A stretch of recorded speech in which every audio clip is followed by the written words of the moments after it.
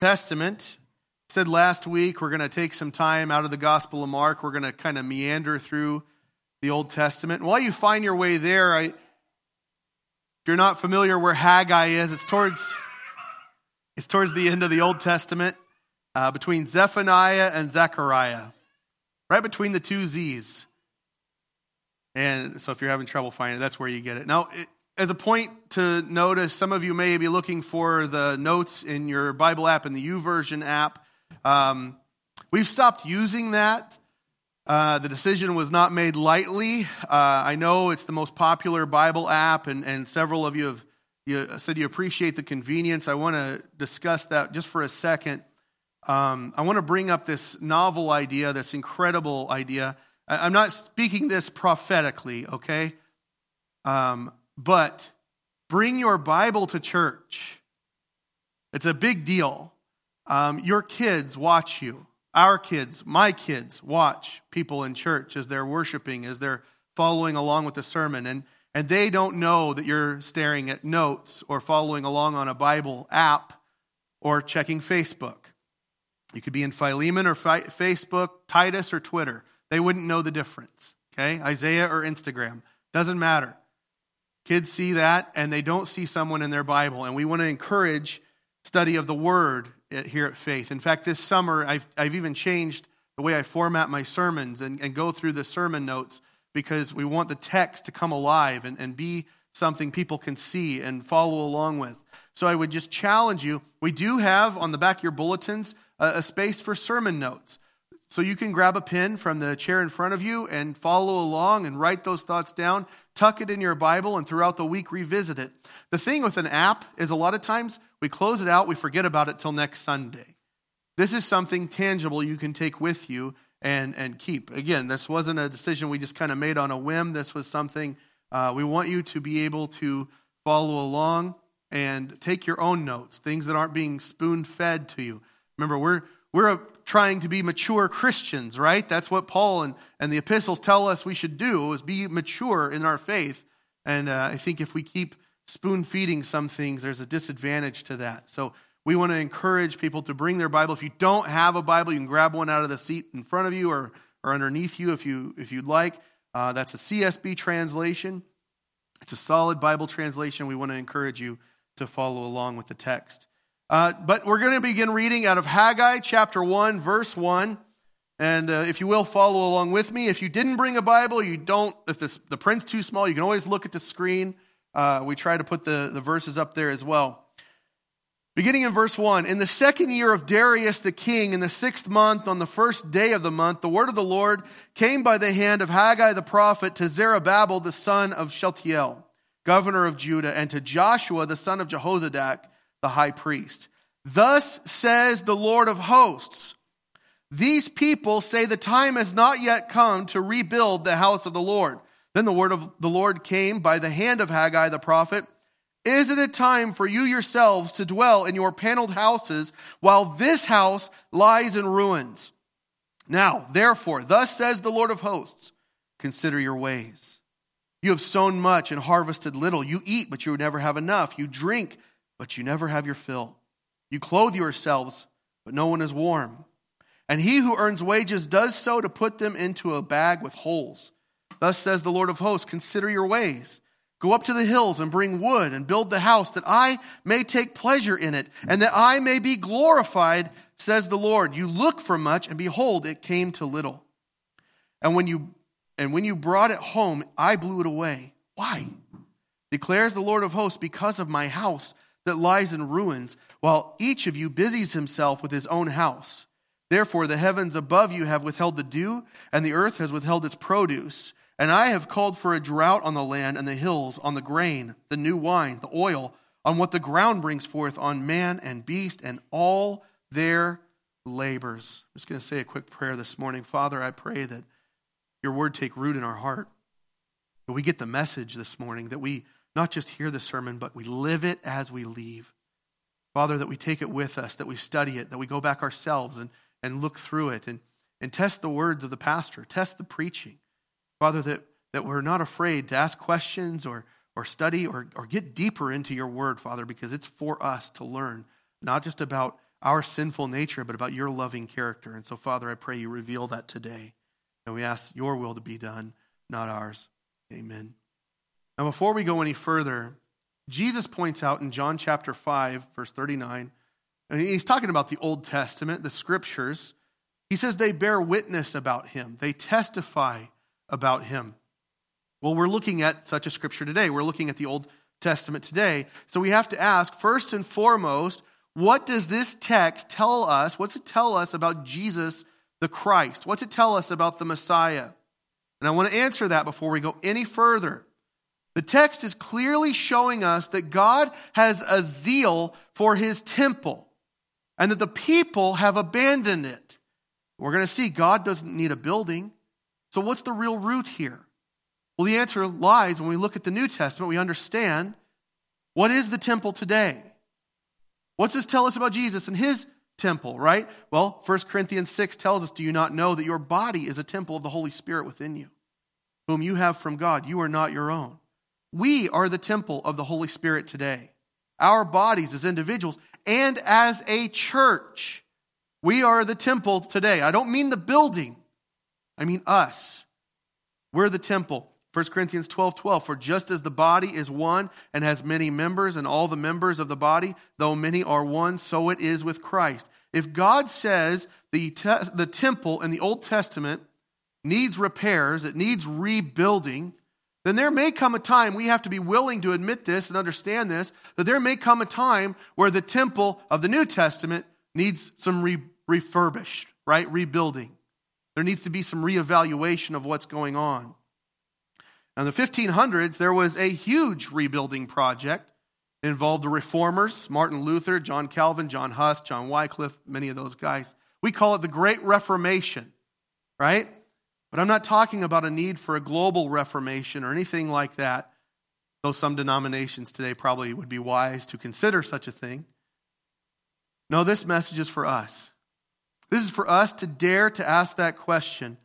Has the church gotten off track? Maybe there's some maintenance that's needed. And truthfully, even to stay healthy, there are times where a church has to do a full rebuild.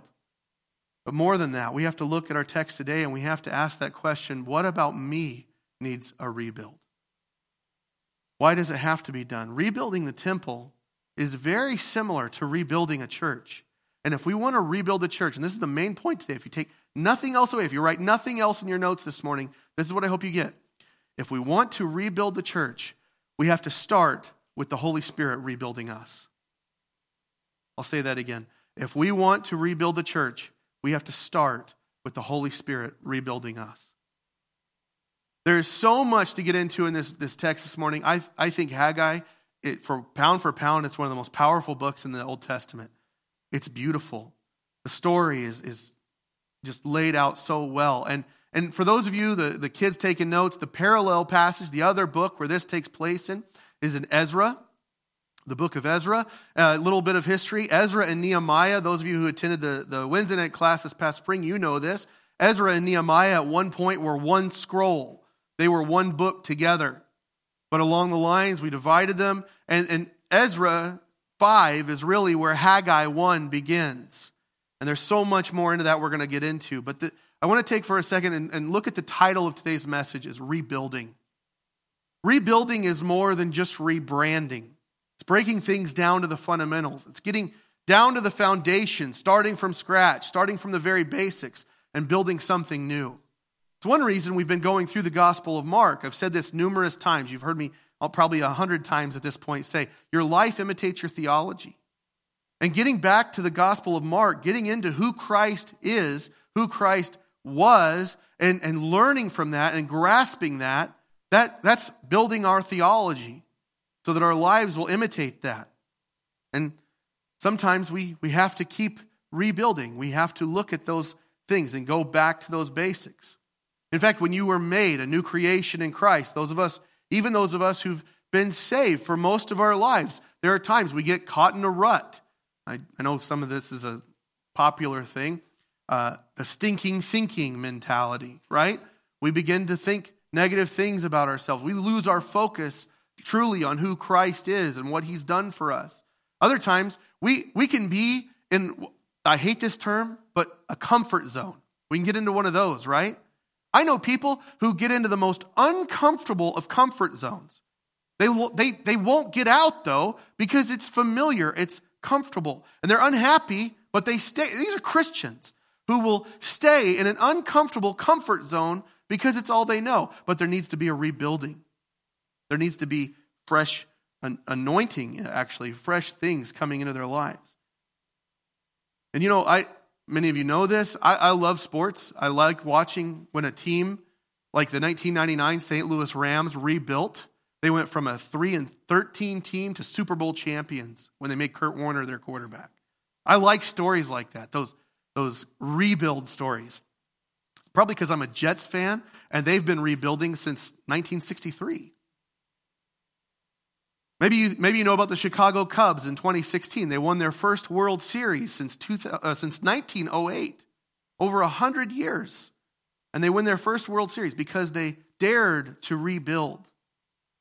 As much as we like to see teams rebuild, heaven rejoices when an individual rebuilds. Most of all, when a sinner comes to Christ and his or her heart is turned from stone into a heart of flesh. That's what Luke 15:10 tells us. But even when Christians who've developed sin habits, whether knowingly, unknowingly, whether they've meant to or not, when they get on their knees and they repent, those are great rebuild stories.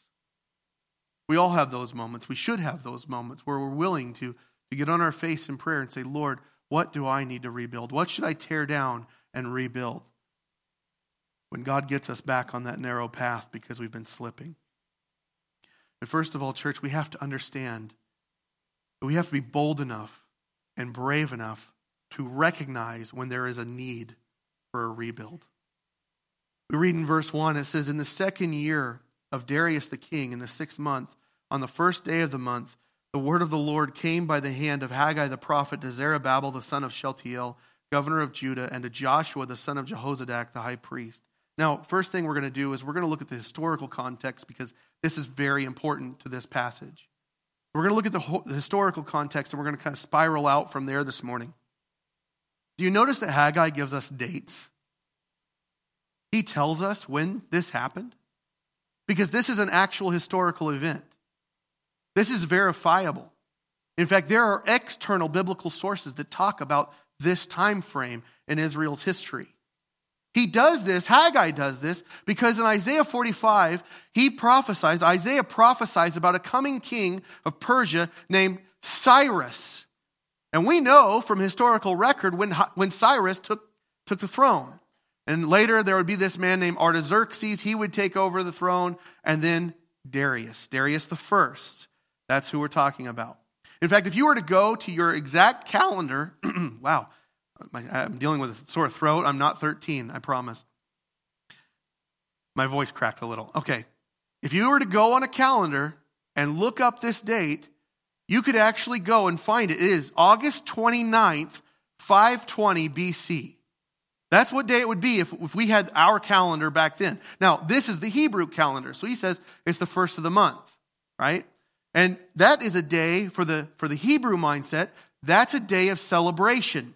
Numbers 10 tells us, on the day of your gladness also, and at your appointed feast, and at the beginning of your months, you shall blow the trumpets over your burnt offerings and over the sacrifices of your peace offerings. They shall be a reminder of you before your God. I am the Lord your God. Eventually, though, what's going to happen is the people's hypocrisy, the people's deceitful, selfish, idol-serving lifestyle is going to contaminate that. And so, going back to Isaiah, he says, eventually, at this point, bring no more vain offerings. Incense is an abomination to me. New moon and Sabbath and the calling of convocations. I cannot endure iniquity and solemn assembly. Your new moons and your appointed feasts, my soul hates.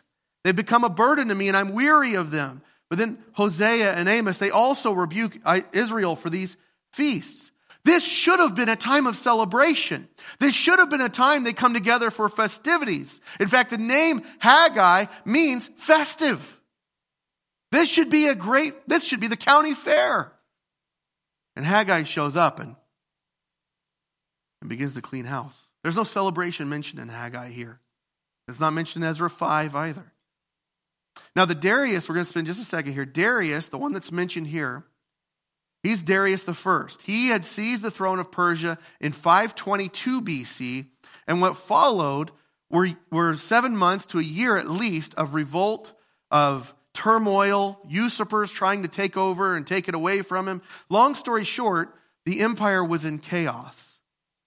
And so this is not the same Darius of Nehemiah 12. That's Darius II. He's going to come along a little later. And they are neither one the same Darius that's mentioned in the book of Daniel. Okay, they are three separate men. Darius the first, that's our guy. Darius the Persian and Darius the Mede. Darius here in Haggai is actually, his full name is Darius Hystaspes, and he ruled from 522 to 486 BC. This is a historically accurate document. So we look at that and we know that. But what also do we understand? Well, from Ezra, we know there's this king Artaxerxes, and he had put the temple construction, he put the kibosh on it, right? But then this Darius comes along, Darius the first, and he doesn't seem to care if they rebuild the temple or not. Well, it would make sense. He does not want the Hebrew people, the Jewish people, fighting in his streets. He's already dealt with rebellion. He's already dealt with uprisings. He doesn't want this to continue. So it makes sense that under his rule, Israel would be free to rebuild their temple. And that is when God chooses to speak to his people. In fact, this is the first time, chronologically speaking, this is the first time since the exile God has spoken to Israel. He's not been distant, but he has been quiet. In Ezra, the Bible says that God stirred up the heart of Cyrus, king of Persia, to rebuild the temple. That was a few years before this. But he's been active, but he's been quiet. God himself did not speak. And by the time we get to Ezra 5 and Haggai 1, the people had stopped building. So God speaks through Haggai, and like I said, it's the first time in the post-exile era. Israel has not had God speak to them through a prophet in about 70 years. So Haggai shows up. It's the end of August. It's the time of the harvest. Pentecostals, you understand what's going on, right? Because we're about the harvest. That's what Pentecost is. It's a feast of the harvest. And it says, the word of the Lord came by the hand of Haggai the prophet. And that means Haggai is merely the instrument God is using here. It's God's voice through a man. The only other time in the prophetic books this exact wording is used is in Malachi 1:1. And some translations don't even include it. It came through. Normally when we read about a prophet receiving a word from the Lord, it came to them. They relay the message. This is God speaking directly to his people. Much in the same way he still speaks to us through his word. This is the Holy Spirit speaking through a prophet. And again, the Holy Spirit still speaks to us today through Scripture, the words he inspired. But the question becomes, does Scripture, does the word of the Holy Spirit still pierce our heart the way Haggai's words are going to pierce the heart of the people? That's something to consider as we go forward this morning. Good question to ask ourselves. Now, like I pointed this out last week, the LSB uses the name Yahweh when your Bible has Lord in all caps. That's because that's using the word Lord for the proper name of God, Yahweh. But either way, when it says the word of the Lord, it's meaning God's name, and the emphasis is to convey his unchanging nature. After decades of silence, God is speaking again to his people. And Scripture says Haggai went to Zerubbabel. He's the governor of Judah. Now here's the interesting thing about Zerubbabel. And this isn't in my notes, so I'm going to step away from it for a second. Zerubbabel was a descendant of kings. In fact, his grandfather was Jehoiakim, the last king of Judah. And his name, Zerubbabel, means sown in Babylon. He is both literally and figuratively a child of the exile. You realize that's us, right? When Paul talks about sin and how it contaminates us, he talks about Adam. See, he was given dominion over the earth, Adam was. He was basically the king. And he had sin contaminate that. and now his descendants are in exile. We don't get to go to the Garden of Eden. That's Zerubbabel. He's a child of the exile. Now, some prophetic books like Daniel and Ezekiel, they refer to the king of Judah. That's not him.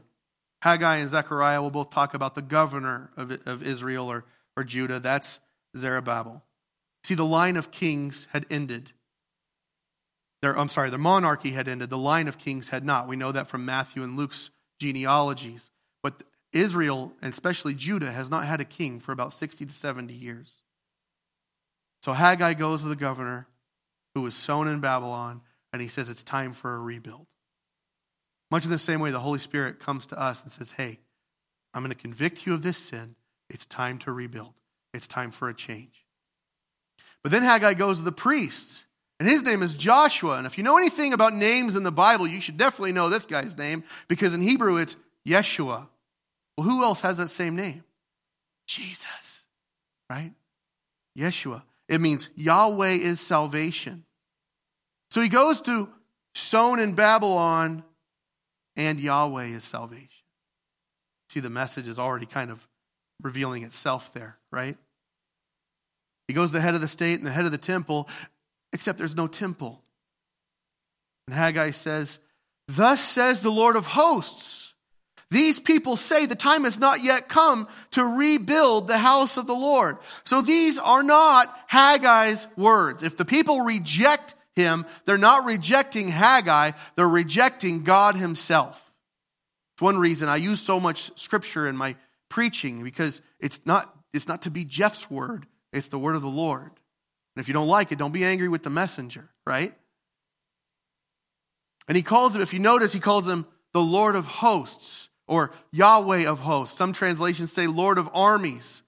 This is so common in Haggai, and if the kids are paying attention to the notes, he says it 14 times in these 2 chapters.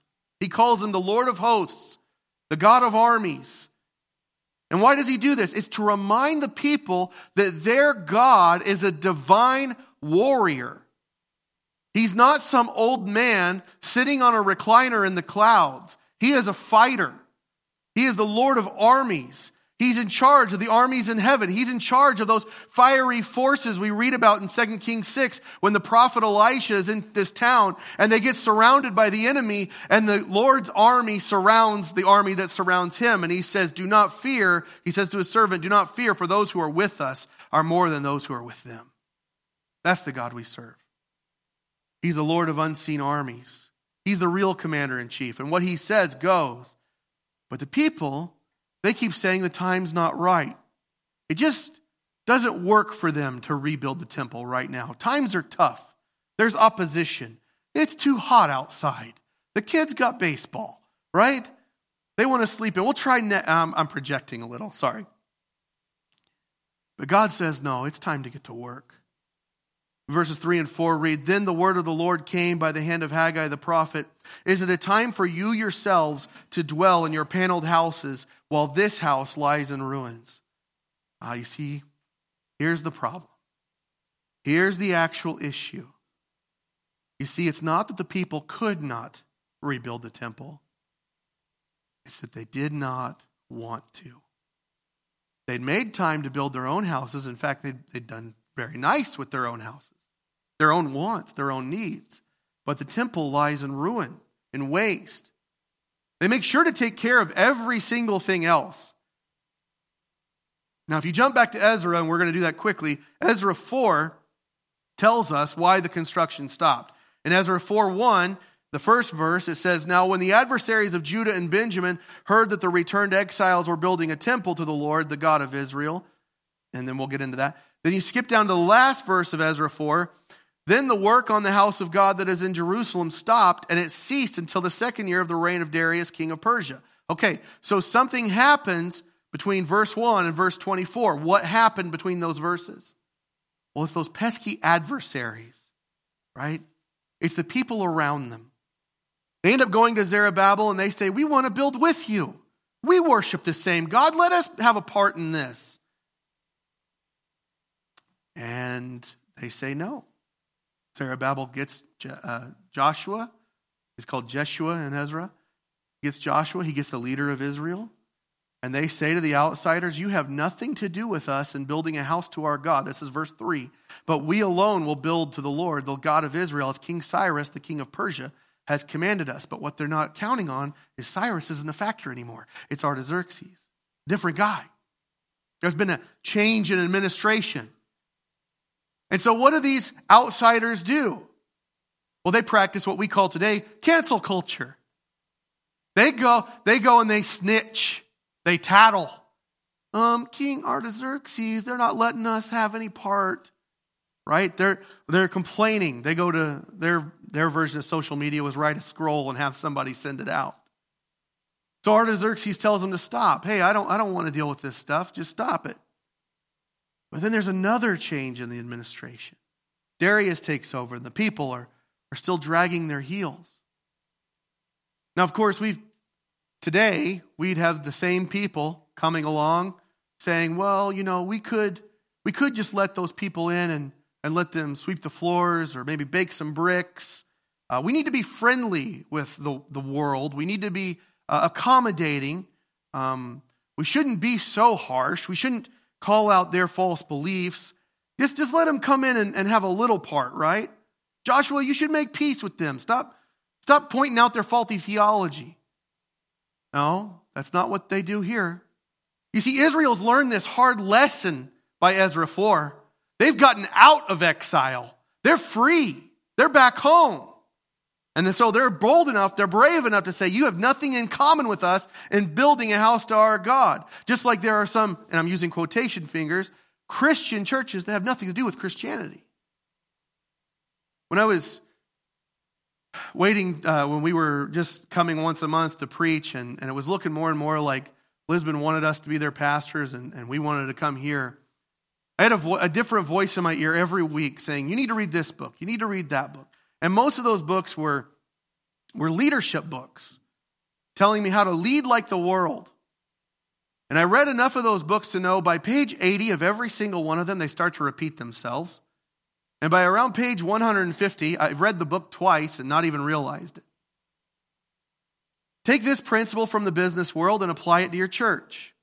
No, we're not going to do that here. Because we actually did try that in the 1990s and the early aughts, and it wasn't sustainable. You see, the world catches on when you try to be like the world. Oh, let me see your new gimmick. I'd like to see the new gimmick. What's that? Okay, I like this gimmick, but when that gimmick gets old, I want to go find another circus. I want to go find the next big thing. So you can't mesh the business of the world and the business of Christ. They're incompatible. In fact, that was one of the messages from the Gospel of Mark. And I'm going to confess something this morning. I told Pastor Calvin I was going to do this.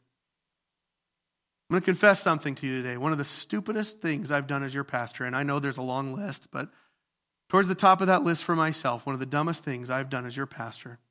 And before you say amen, hear me out. One of the dumbest things I did was change our mission statement. And I say it was dumb because I shouldn't have changed it. We should have thrown it out altogether. Church, we have a mission statement. It's up on our wall out there if you didn't stop to read it this morning. Go make disciples. Disciples of all nations. Baptize them in the name of the Father, the Son, and the Holy Spirit, teaching them to observe all that I have commanded you. And behold, I'm with you to the end of the age. That should be every church's mission statement. We don't have to copy the world. We don't have to reword it. We don't have to perfect it. We have to do it. We have to have it written on our hearts. Not on our walls, not on our bulletins, not on our website. We need to get that in our hearts. Our mission as a church is to make disciples, to baptize them in the name of the Father and the Holy Spirit and teach them what He's commanded us. See, what happens is we try to be too much like the world because the world has a success doing it a certain way. But we're not a company selling a gadget, a gizmo, or some kind of tech thing.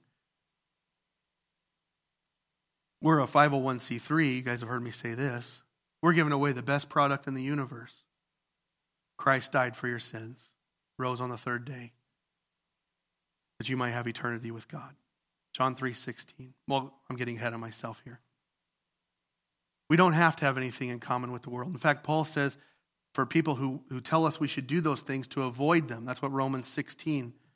People who don't teach the same thing, preach the same thing. We're to avoid them. The reason the temple was not being rebuilt was because the world tried to creep in and Israel wouldn't compromise and things got hard and they stopped. They shut it down. And it was down for a couple of years and God says it's time to get up. It's time to get back to work. It's time to rebuild. Just like we do sometimes. They hit a bump in the road and they gave up. We get lazy. We get comfortable. You know, the paneled houses that they were living in, paneled houses were common in wealthy residences in this era. A bunch of people had those in Jerusalem. They made sure of that. Meanwhile, the temple just lies in ruin. There needs to be a rebuild, but it has to be the Holy Spirit working within us first if we want to impact our church and if we want our church to change our community. So we have to be honest, especially as individuals. We have to be honest and ask, am I the problem? If so, what's the problem? Haggai 1:5 continues. It says, now therefore, thus says the Lord of hosts, consider your ways. Haggai appeals again to Yahweh of hosts, the Lord of hosts, the God of armies. Why? Because they need to trust him, not their own strength, not in Darius, not in the empire. They need to trust him. He's the God who fights for them. He's their refuge. We saw this last week, Psalm 11. In the Lord, I take refuge. In Yahweh, I take refuge. Psalm 46, God is our refuge and strength, a very present help in trouble. Haggai is reminding them, Babylon may have kept us in captivity, but God's the one who put us there. And he's the one who freed us. So God says, consider your ways. Some other translations make it a point to add, set your heart and consider your ways. In fact, if you actually read the Hebrew, literally it reads, so then, thus says Yahweh of hosts, place your heart on your ways. Place or set your heart, consider. He says it 4 times in the book of Haggai. Again in verse 7, we're going to get to that. And then in chapter 2, he's going to say it twice. Now then, set your heart and consider from this day onward before stone was placed upon stone in the temple of the Lord. Haggai 2:18. Oh, set your heart to consider from this day onward from the 24th day. And he goes on. Their self-centered behaviors, their self-serving ideals, their seed planting, which we'll get to later, it had meager results. They weren't growing. They weren't building anything real because their actions had brought upon themselves a curse from God. Now, if they had been studying his word, if they'd been in the law, they'd know this is what happens. Deuteronomy 28 says if they were disobedient, if they didn't keep his commands, they'd be cursed in the city, cursed in the field, cursed in their food, in their harvest, in their children, in their livestock. That's what they've brought upon themselves by their disobedience. It wasn't that they didn't have things. We see in verse 6, you have sown much and harvested little. You eat, but you never have enough. You drink, but you never have your fill. You clothe yourselves, but no one is warm. And he who earns wages does so to put them into a bag with holes. You see, their efforts to improve their own lives were futile as long as the temple sat in disrepair. Their houses would be in want as long as Yahweh's house was not being built. I like the way one commentator put it. What they were bringing in was less than expected, and what they do bring in does not live up to the expectations. See, we wonder why the church doesn't move like it used to. We wonder why we don't see growth, why we don't experience a revival or a move of God, but we don't dare ask the question, where's my own heart? What needs to be rebuilt in my life? Does church just check this box so I can say, well, I went to church on Sunday, I can feel good about myself now? Or do we come with an attitude of worship? Do we come ready for the Holy Spirit to speak to us and move in us, to receive the word? Do we listen to the sermon? Do we live it when we leave? Or do we just close the app? There we go. Right? Some of us, we don't want to listen to the sermon because we already know it. I'm that kind of guy. I like to go and hear people preach, and I don't want to learn new things. I already know all this stuff, right? I should say I used to be that way. Then I started preaching. Don't misunderstand me today. Don't think I'm pointing my finger at anyone here. It starts with the pastor.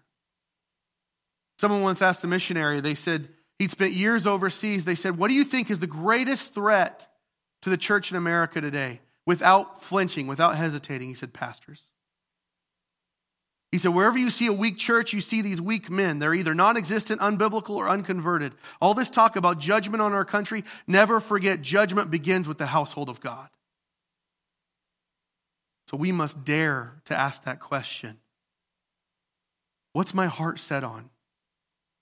What are my ways? Consider your ways. Are we bold in prayer? What are our motivations when we pray? James cautions us. He says, you ask and do not receive because you ask wrongly, so you may spend it on your own passions. That's what Israel was doing. They're building their own house. Are we bold in our evangelism, sharing our testimony? We may be loving, but are we loving enough to warn people of the dangers of sin? Once in a while, yes, we may slip, we may stumble, we may make a mistake. That's human. Praise God for grace. But I want you to notice something here, and kids, this is in your notes. The form of Hebrew being used here is the infinitive absolute. In other words, what that means, this is a continuous action. In other words, you keep sowing, but don't have much. You keep eating, but you're never satisfied. You keep drinking, you keep putting on new clothes, but it's never, ever enough. They had a continued heart of rebellion, a continued desire to take care of themselves over the house of God, to take care of their fleshly desires, so they continue to be in need. And God warns them about it.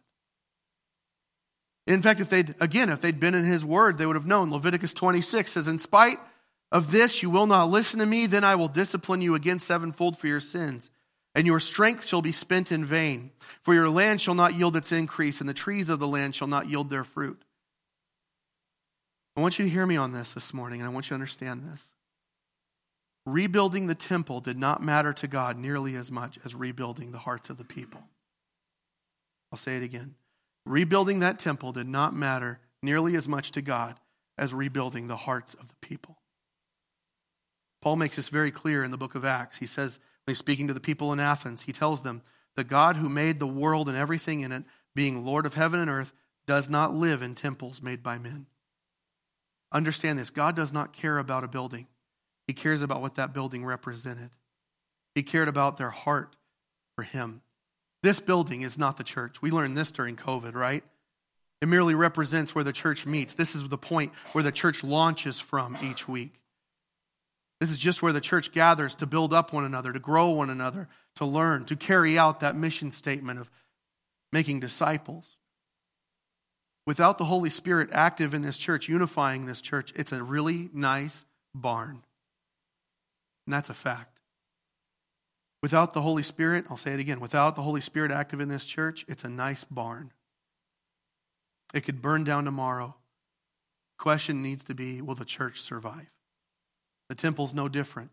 In fact, the temple is going to be rebuilt eventually, and it'll stand for 585 years.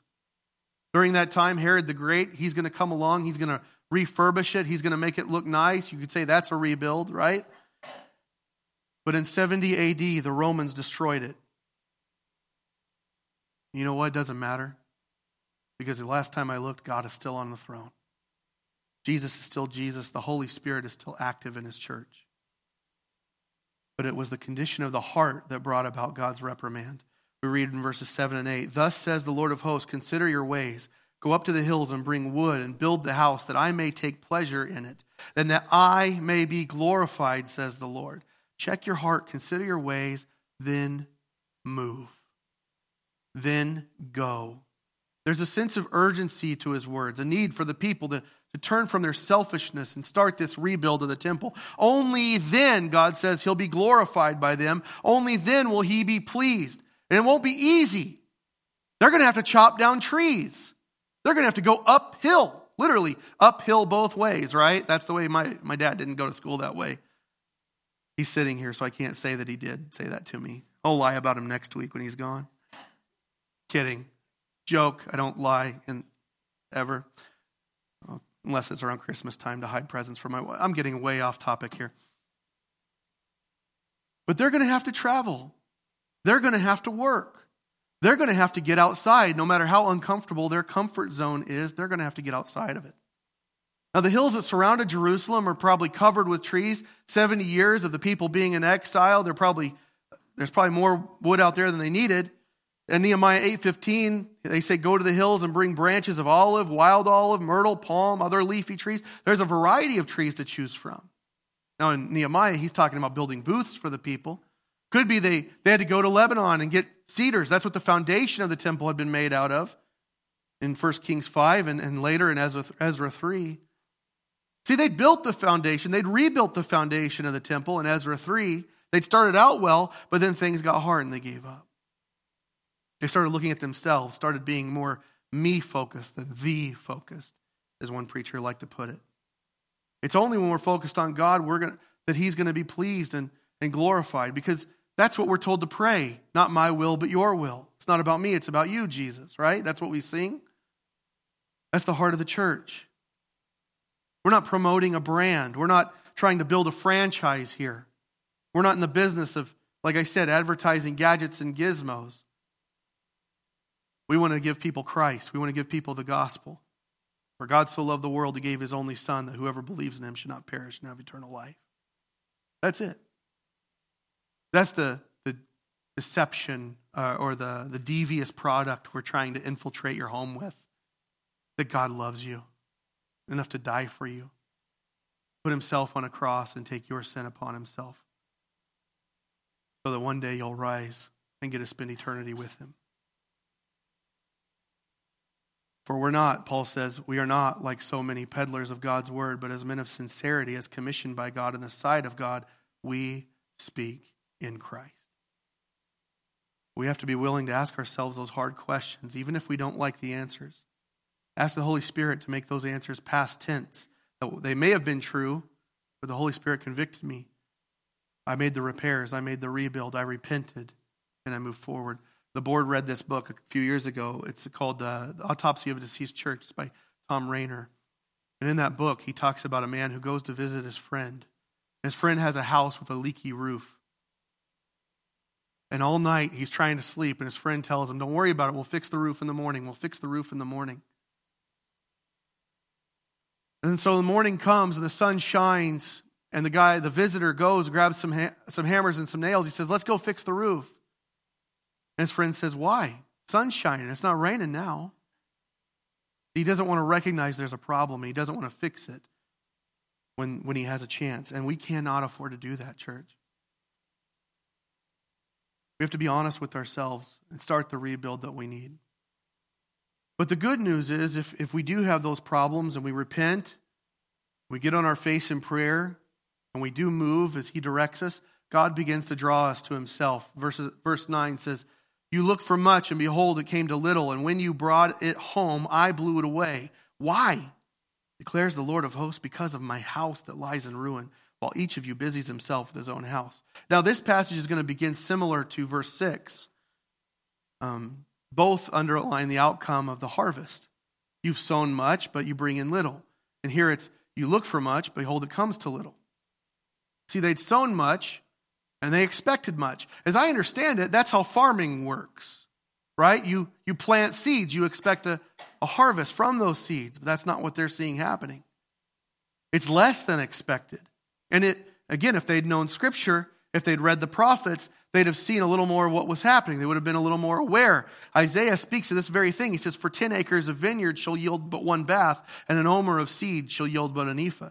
The crops the people had harvested, even the crops they'd stored, they were becoming useless. God says, you bring it home and I blow it away. Well, that doesn't seem very nice, God. Would you please stop doing that? Well, if we're blunt about it, it's his harvest anyway. If we're honest, it's his harvest. To do with as he pleases. You know the whole thing Isaiah says in Isaiah 40, the grass withers, the flower fades. When the breath of the Lord blows on it, surely the people are grass. What Isaiah is saying is he's speaking to the sovereignty, the absolute sovereignty of God. And he's even in control of where the grass grows. If you're the creator of life and death, you kind of have a stake in how it gets dispersed. God does.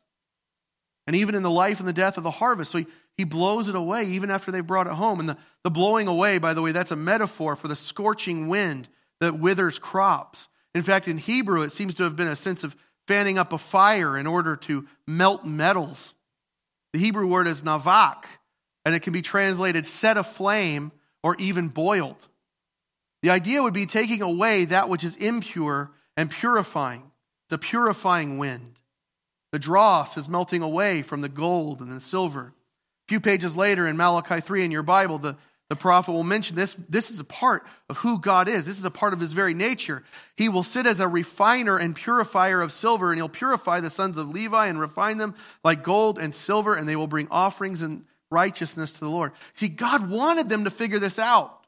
God wanted them to look around and say, why is it every time I try to do something, it all falls apart? I'm like King Midas in reverse. Instead of gold, everything turns to dirt. Why is this happening? But instead, they just get frustrated. They put their hands in their pocket and they go home. Like the cartoon character that can't figure out which way the rabbit went. So God asked that question for them. Why? Why does this keep happening to you? Why is the harvest weak? Why does everything fall apart? Because they need to rebuild. God answers his own question. My house lies in waste while you run to yours. The literal meaning there means they're working, they're busying themselves with their own desires, their own house rather than improving the temple. You see, they're adamant about their work, but they're slothful when it comes to God's work. They're zealous for their own families. They don't care about God's family. They're happy to decorate their own homes, but God's temple continues to fall apart. It wasn't about buildings. It was about rebuilding their heart, a rebuilding of their desire for him and their reliance upon him. That's why Haggai keeps saying, the Lord of hosts, the God of armies. So he continues in verse 10. Therefore, the heavens above you have withheld the dew, and the earth has withheld its produce. Now, the actual Hebrew reads, and thus because of you, heaven withholds. There is a relationship between their attitude and God's reward. That's not prosperity gospel, by the way. That's biblical fact. There's a relationship between our obedience and God's blessing. It doesn't mean God's always going to bless you with things of this world. It doesn't mean God's going to do everything you always ask every time. It doesn't mean it's always God's will to heal. But we cannot be expected to reap goodness when we have sown wickedness. When we suffer loss, when we're hit with the continual kind of defeat, the first reaction should be, Lord, what have I done? Not blaming other people, not making excuses, not lashing out to God. God says it's because of you. He's trying to get our attention.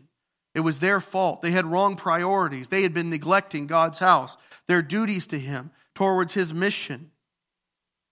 Because of their lack of action, the sky even restrained its dew. And that's really important in a country like Israel, by the way. The dew was a very vital thing. It's not like North Dakota in July and August and early September. They had long, dry summers in the Middle East. They still do. And the only moisture that would get in the air, aside from artificial irrigation, would come from the Mediterranean Sea as it would condense through the cooler nights. And the plants would just soak it up. That's the dew. That's what he's talking about. Dew needed to fall from heaven. Without it, Israel's summer droughts were almost unbearable. So it's a part of their mind. It's a part of their psyche.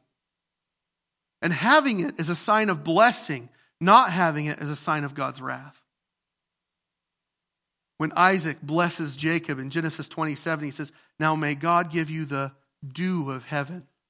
When Moses blesses Israel, he says, so Israel lived in security, Jacob lived alone in a land of grain and wine, whose heavens drop down dew. It's a big deal. It shows God's favor upon them. And again, the opposite is true. When he withholds it. This is clearly the case in the story of Ahab and Elijah. And if you know that story, if you were here for Bible trivia night, you learned some stuff about that. Ahab was a weak man. And he married an evil woman. And together they led Israel into some of the worst sins Israel would ever commit. And Elijah comes along, the prophet, and he says to Ahab, as the Lord, the God of Israel lives, before whom I stand, there shall be neither dew nor rain these years except by my word. See, it's just as in the days of Elijah. The blessing had been withdrawn. The people needed to rebuild, but it started in their hearts. The last verse in our text reads, verse 11, and I have called for a drought on the land and the hills on the grain, the new wine, the oil, on what the ground brings forth, on man and beast, and all their labors. This is describing in more detail, in more specific detail, the judgment that's fallen on them because of their sloth and their indifference to the temple. A drought on the land, the mountains, the grain, the new wine, the oil, everything Everything is suffering because of their disobedience, because of their selfishness. Ultimately, on all the labor of their hands. Their farmers were wasting hours and hours in the field only to never come up with a good harvest. And if what they did come up with wouldn't last, the crops would wilt, their livestock would starve. One commentator said it would have been incredibly ironic if they used the drought as an excuse for not rebuilding the temple. Because without realizing it, not rebuilding the temple is what caused the drought. And this is why God speaks to them. I've told you this before. I've said this before. God is a pushover when it comes to love, when it comes to grace and mercy. I don't say that derogatory about God. That's what his word says. In fact, 1 John tells us God is love. He loves to love his creation. He loves to love his people. The most quoted passage in the Old Testament is in Exodus 34, 6 and 7. The Lord, a God merciful and gracious, slow to anger and abounding in steadfast love and faithfulness, keeping steadfast love for thousands, forgiving iniquity and transgression and sin. That love is the workhorse attribute of God. If he was cruel, if he was just stoic, he would have said nothing and let them suffer and just figure it out until they figured it out. And if you're looking in your Bible, you can look down in the next section, the next pericope, the second half of chapter 1, usually has the title, The People Obey the Lord, because they got it. Haggai comes, he brings the word of a loving God to them, and he says it's time to rebuild. It's time to fix what you've let stay broken. They listen to the word of the Lord, and they begin to do what the Lord says. In a month, Haggai is going to come back to them, and he's going to observe their progress, and he's going to prophesy in Haggai 2:9, the latter glory of this house shall be greater than the former, says the Lord of hosts. And in this place I will give peace, declares the Lord of hosts. Don't we want that? Isn't that the cry of our heart? Lord, that the latter glory of this house be greater than it was before. In verse 2:19, Haggai is going to come back 2 months after that, and he's going to tell the people, now purify yourselves, be obedient. He says, is the seed yet in the barn? Indeed, the vine, the fig tree, the pomegranate, and the olive tree have yielded nothing. But from this day on, I will bless you. See, the rebuild is hard. The rebuild of the human heart is much harder. That's why we need the Holy Spirit to do it. Like Psalm 139, search me, O God, and know my heart. We need to pray that. We need to be bold enough to listen when we pray that. Rebuilding means pain. It means toil. See, repentance isn't easy. Holiness isn't easy. The old self has to die. Far too often, even as Christians, we fall into sin habits. And we want to build this little world for ourselves, but God says, don't you understand? I've called you to something greater. Now I'm going to move to close in just a moment, but in this small little book, I want you to notice this. In this little bitty book in the New Testament, it's crammed way back at the back of the Old Testament. In this small little book, Haggai comes to Israel 3 times. 3 separate times. The first time he comes, the message is, it's time to get to work. And the second time, it's, now look at your work. And the third time is, now watch as God works. We must set our heart and consider our ways. It means to give very careful thought as to what we're doing. The people of Israel needed to reappraise their priorities from their own inaction to their own fruitless worship. You know, since becoming your pastor, we've used words like recalibration, revitalization, and that's all well and good. We've done remodels, right? And those are fine. We've rewritten the Constitution and bylaws. Those things need to be done. We've written and rewritten policies. But hear me for this. Please understand. It is all for nothing if our hearts remain the same. We even talked at one point about changing the church's name. And maybe someday we'll do that. That's called a rebrand. But if the city of Lisbon sees a new sign, even a new building, but they don't see new people coming out of it, the same people who go in are the same people who come out, not going to make a difference. By that, I don't mean new people. I mean the people who come being changed, made new. If there's got to be a rebuild of the church, if the latter glory of this house will be greater than the former, it starts with one word, Christ. And a desire to be like him. to change from me to thee. Starts in my heart, starts in your heart, starts in our heart. As we look to the Lord of armies, Yahweh of hosts, and we say, Holy Spirit, rebuild us from the foundation up. Show us the leaky pipe. Show us the falling gutter. Will you pray with me this morning about this? Will you stand up? Stand with me as we pray. Now, if you're here and you want to pray about this further, if you want specific time to pray, we'd be happy to pray with you. If you're here and you're saying, I don't know Christ, I need that heart of stone turned to flesh, that's fine too. We would love to pray with you for that. But this morning, be bold enough. Pray, Holy Spirit, what do I need to rebuild? Where do I need to rebuild? Maybe it's in my marriage. Maybe I've not been the faithful husband I should be, or the faithful wife, or faithful parent. Maybe it's just in our prayer time, our personal prayer time. Reading the Word. Maybe it's in how we treat the people who live around us, the people we work with. Father, today I pray that we ask the Holy Spirit to search our hearts. Where does the rebuild need to begin in our lives, in the individual life? Pray we hear your word, we heed your word, and we obey the word of the Lord. Rebuilding means nothing if it's only on the external.